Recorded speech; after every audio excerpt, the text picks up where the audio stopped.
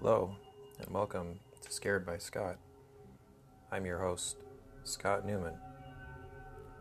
This episode contains 3 stories for you today. Going to be doing something a little different. Going to be presenting 3 shorter tales. They're flash fiction stories that I've written. And before we get to the stories, I want to tell you about another horror podcast. It's probably one you've already been familiar with if you've been listening to horror podcasts for any amount of time. It's called Scare You to Sleep, and it's hosted by Shelby Scott. Now, Shelby's been in the horror podcasting arena, I guess we'll call it, for a long time. She's got, I believe, 170 episodes on her podcast. So if you haven't given her a listen, I highly recommend it. And before we get to the first story, I'm going to play her podcast trailer for you. So here it is, Scare You to Sleep.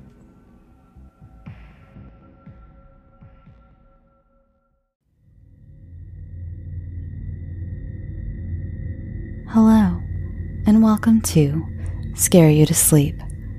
Have you ever felt like you needed something a little darker than whale noises or counting sheep to unwind at the end of the day? Maybe you've realized horror itself can be a strange but relaxing escape from reality. Every week I bring to you a myriad of bone-chilling tales, from 19th century dusty tomes to modern up-and-coming authors to truer spooky tales like Reddit mysteries and time slips, all accompanied by a gentle voice and ambient music and sounds so that you feel immersed and lost in your own personal horror story. You can find Scare You to Sleep on all your favorite podcast apps. So, grab some earbuds, a cozy corner, and join me, Shelby Scott, every Thursday, and let's get unsettled together. Now, go get some sleep. Sweet dreams.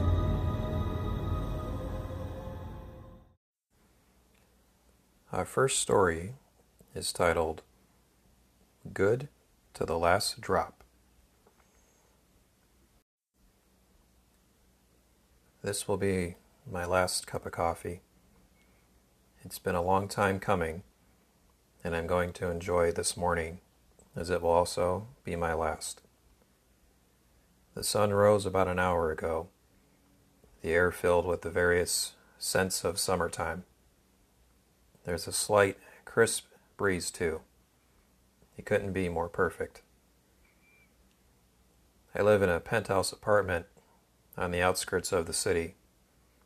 It wasn't mine before the madness started, but when everything began to fall apart and the building was vacated, I took advantage of an opportunity. I had nowhere else to go, so I grabbed my one bag of meager possessions and moved in. It's just been me now for a while. Me and the roaming masses of the undead below in the streets.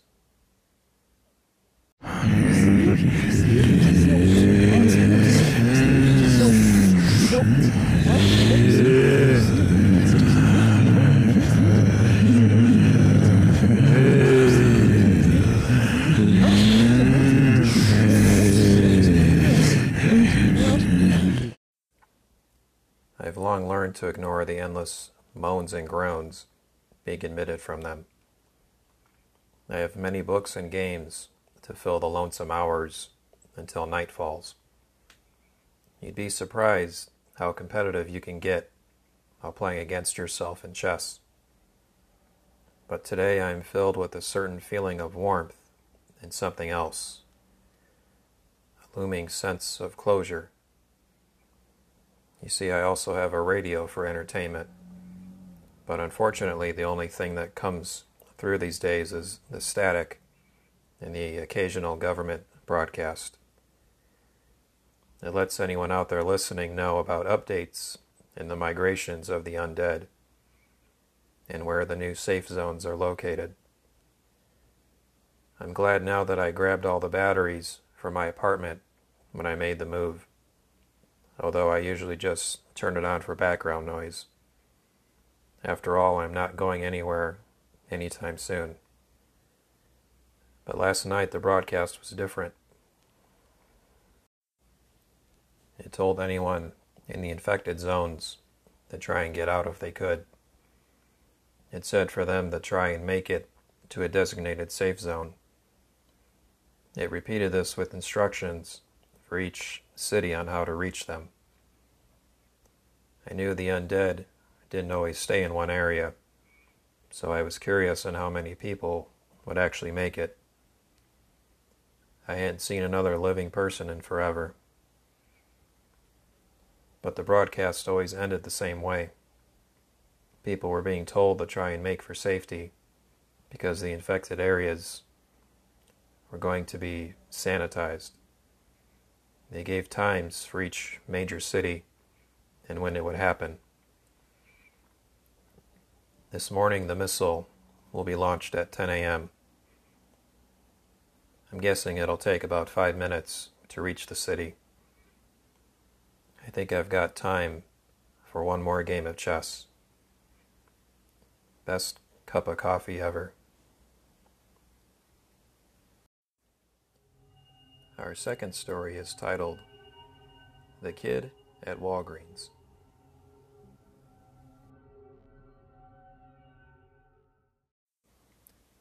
Not too long ago, I had went out after dinner to get a few things from a local Walgreens, per my wife's request.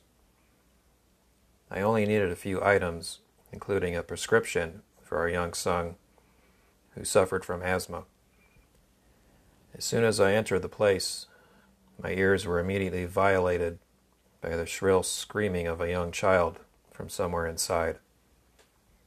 As soon as I discovered it was a young boy who was there with his parents. From what I could make out from the screaming and whining, in a moment of distant observation, the young man wanted some kind of stupid, cheap toy. And as I had guessed correctly, his parents had initially said no. Cue the screaming and whining. I proceeded straight to the back to pick up my prescription without haste. There was no line, and the pharmacy technician was very speedy for a change. In only a matter of minutes, I almost had everything I'd come for. The other important item of the trip was a toy dinosaur my wife wanted me to pick up if it was in. I made my way to the toy area in a zigzag pattern through the adjacent aisles and began to scan the shelves for the dinosaur. A T-Rex to be exact. Kids know what they want and accept no substitutions. Still searching for the item, I was greeted by the now all too familiar voice of the boy from earlier. I assume he had run off from his parents, and on a child's instinct, made his way to the toy aisle. "Hi," he said, holding his right hand up in a shy manner. "Hi there. Looking at the toys, huh?" He nodded yes, and smiled at me. I returned his smile. It was then I found the T-Rex I was looking for, and looked back down at the boy. I held the dinosaur up and made a growling noise with my mouth while gritting my teeth, kind of like grr. The boy laughed and returned the growl. I said, "Hey, you want to see something cool?" He stared at me with hesitation at first, then smiled again and vigorously nodded his head up and down. I then held up my empty hand and pointed with my index finger of the other hand that was currently holding the T-Rex. "Watch this." It was then I showed him my teeth, my other set of teeth, as the skin on my palm split open to reveal a mouth full of rows of needle, sharp teeth.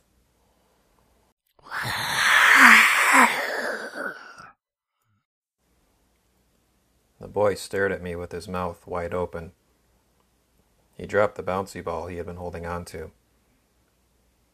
I leaned in close to him and whispered, "Next time, son, show your parents a little more respect, okay?"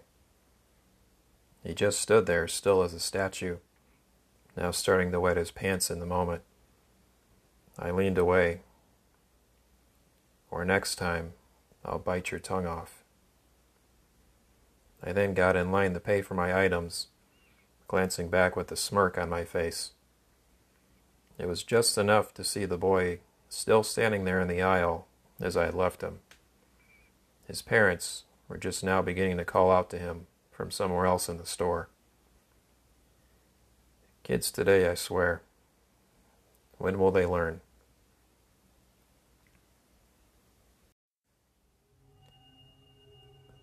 Our last story is titled, My Buddy's Odd Blinking.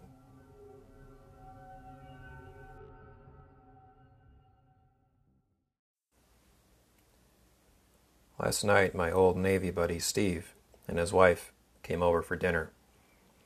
It was our turn to host, and my wife Jill and I decided on a pot roast in the crock pot with assorted veggies.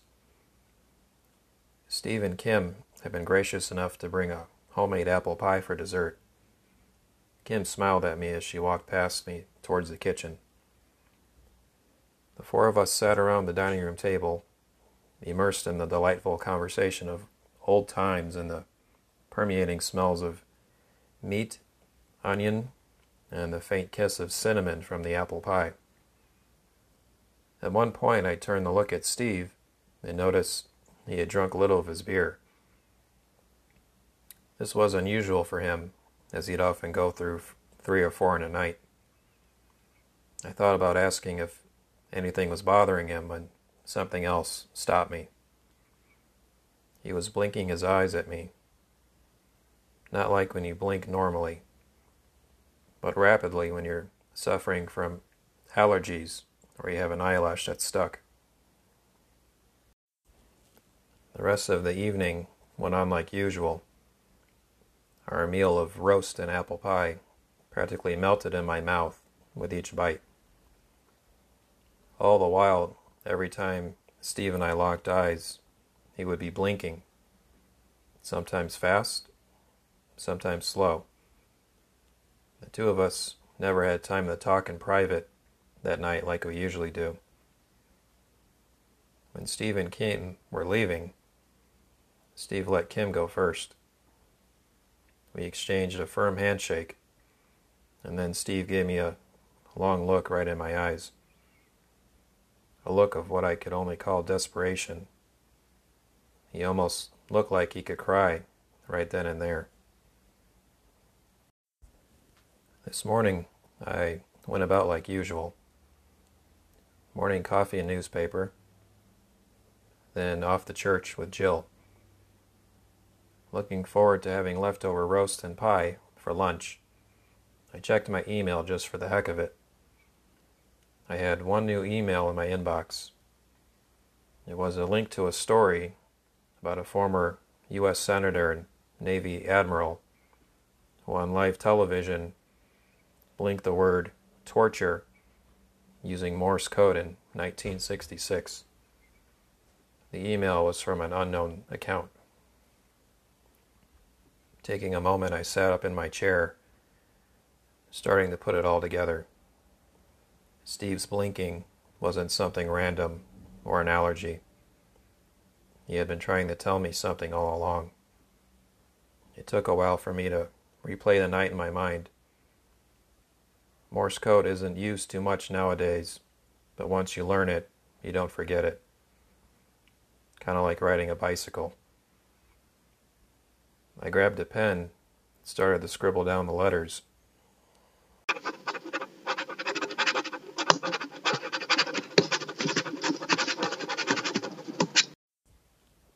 When I finished, I dropped the pen and stared at the paper, eyes wide open. NOTKIMHELP.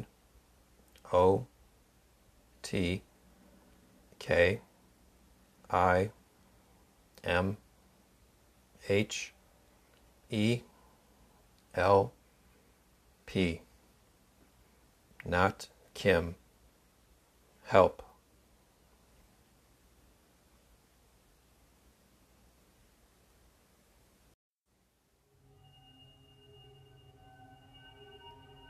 This concludes our stories for this episode. Thank you for listening.